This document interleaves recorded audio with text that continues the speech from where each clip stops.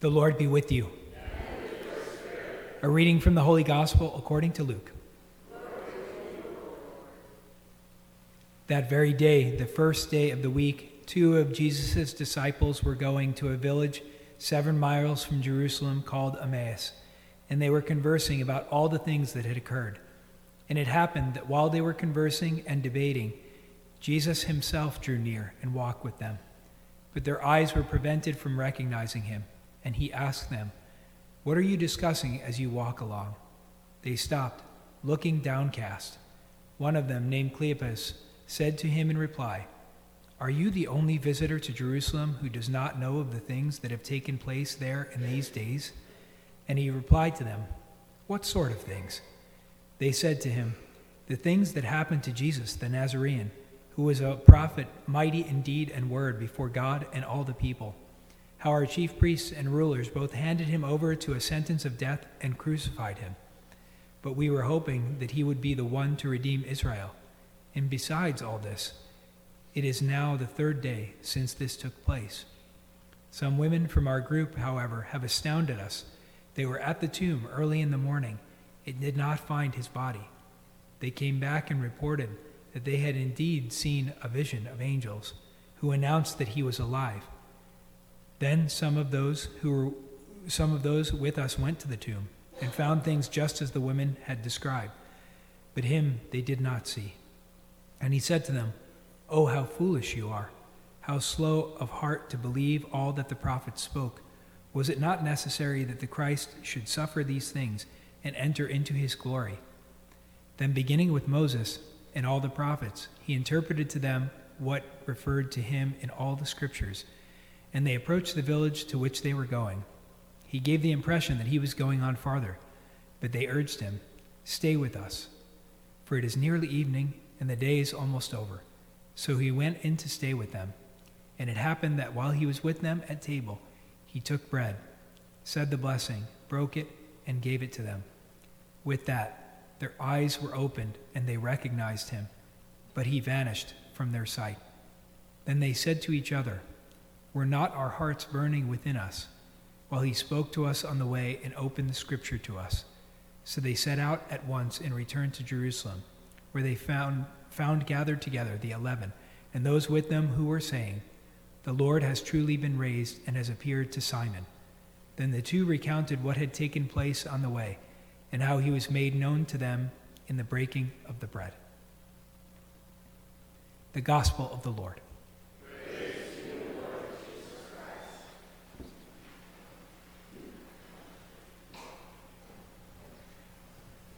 This morning I received a text message and I was told to preach my heart out today on this gospel, and so I shall. The reason that was said to me is those that know you really well, and you guys are probably among that company now, some of my close friends that I have a small group with, one time we were talking and then they were like, "Father, you always bring up the road to Emmaus," and I was like, "No, I don't." And they were all like, "Yes, you do." So sometimes you're just told, my family's here, of course, your family and your friends, they know the way that you speak and they know the things that you bring up all the time. And I guess I do bring this up a lot. But the reason that I bring it up is because of how important it really is. It's an important pivotal moment. And in so many ways, the structure of the Mass is even more present in this than I realize almost each time that I read it. And so I'll start with this. When I was a little kid, I remember in New Jersey, we were given like a little bit of a tour of the church of some sort. And when we did that, they pointed out the tabernacle, but it was in a chapel. It wasn't actually the tabernacle in the church at the time. And I remember the teacher, the catechist, said, "That's Jesus." And I remember, and it was like a square tabernacle, and I remember looking at this square golden box, and I was just like, "What?" I really didn't understand what she meant, because it was a really inadequate description, right? It wasn't like, "That's the tabernacle, and inside, do you know the pieces of bread that come here that then become Jesus and then are stored inside?" It wasn't a description like that. It was like, "That's Jesus, and I see this red candle, and I see a golden box," and I had no idea what she was talking about. But I do remember, since my parents are here, love the Eucharist and have a devotion to the Eucharist. I do remember my dad saying, again, it didn't quite click yet. I remember him saying, as Catholics, that the most important thing we have is the Eucharist, that's really the body and blood of Christ. And I still didn't completely understand, but I did grow up hearing that. My dad reminded me of that, and he actually said it to me, so that when I was ready to hear it, I was like, oh, I've heard this before. So it's important that even if you're saying something and you think it might be falling on deaf ears, when it does make sense to somebody, you'll be like, oh, like I have actually been hearing this before. So it's still important to actually say the thing, right? Of course, the first day of the week, the resurrection, Sunday, when we come to gather to celebrate the Eucharist. Of course, you guys, most of you do that every day. But Sunday, for a lot of other folks, of course, that's the first day that they're gathering around in this moment here, right? And they don't recognize Jesus. And I talk about the journey a lot. The way that we get to know one another is the same way that we get to know the Lord of the universe, through conversation and time spent together. And so they're walking with him just as Jesus walked with other people, so that they can get to know one another. That's essentially what our prayer life is driven toward, is to actually have a conversation and a relationship with Jesus, so we know who he is and he knows who we are. That's what true intimacy really is. Intimacy is knowing and being known, to be vulnerable enough to be able to do that with somebody else. It's not something that's only relegated to the sexual realm or something like that. Intimacy is knowing another person, knowing about them.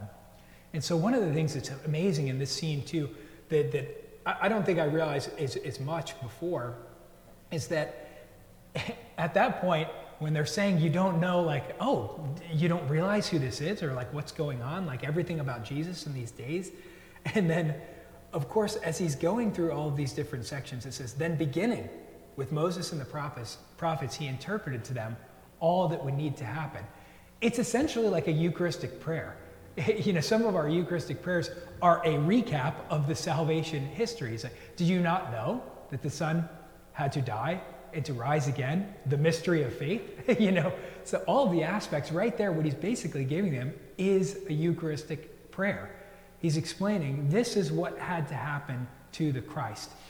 And this is how it happened from the beginning of salvation history.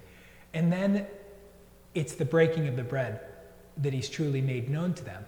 But again, the reason that it's so unbelievably important is because just like he's not apparent to us when we look at the tabernacle, or I didn't understand that that's Jesus when somebody just pointed at the tabernacle, he vanishes from their sight, because from that moment in history, the way that all human believers would know Jesus Christ primarily is in that Eucharistic Christ. Because as soon as he ascends into heaven 40 days later, he is no longer walking around in his human form with people anymore. And so the very way that all of the rest of humanity would know Christ the best, that we'd be able to receive him the best, is in the Eucharist until he comes again, until his actual second coming. And so this is one of the greatest transitional points in the whole entire gospel. Why does Jesus vanish from them? Because that's what it's like for us. We see him in his Eucharistic presence, but we don't see him in his bodily presence. And so it's something that was a foreshadowing of everything that is going to come until we see him again in our life. That's why the Eucharist is so important for us. It is the thing that can transform us. We say this often about other things, from the inside out. That's exactly what we want it to do. And I mention this a lot too, but we're living, breathing tabernacles, temples of the Holy Spirit, which is in us. Even the time that we spent in prayer and Eucharistic adoration, as amazing and wonderful as those moments are, to continue to get to know Christ, he is the most close to us. It's the most intimate moment when we actually receive him in the Eucharist, even though we cannot see him. But blessed are those who believe without seeing. And so every single time that we receive him, that's what I want every one of us to do today. Today, in this moment, it's just like exactly what St. Peter said. I can't give you gold, I can't give you silver, I can't even give you a whole lot of wisdom. But I can give you Jesus, because Jesus gave us the priesthood, and for some reason he called me to be a priest. And so I can give you him. I can't give you any riches or anything else in the world, but I can give you him. But that's the greatest riches we have. So when we're here, when that Eucharistic host is elevated, when it's broken before you, when you get to receive him, ask him today to transform you. Every particle of that Eucharist, let it transform every particle of you.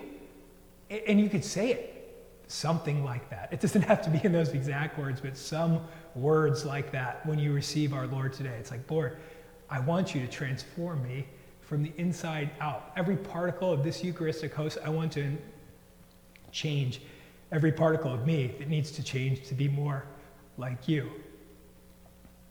Sorry. There's no way that I would be able to preach with my parents here all week without crying at least one time. And so I guess it would happen in the last Mass that they're here with us. But that's how important it is. That's what Christ in the Eucharist is for us until Christ comes again to humanity. So today, let him change you. Ask him to do that in this reception of the Holy Communion. And that every single time you receive him, that he fills you up, changes you more to be like him, so that when you see him again, you'll be like, my beloved sons and daughters, I've been waiting for you. I know you. God bless you all.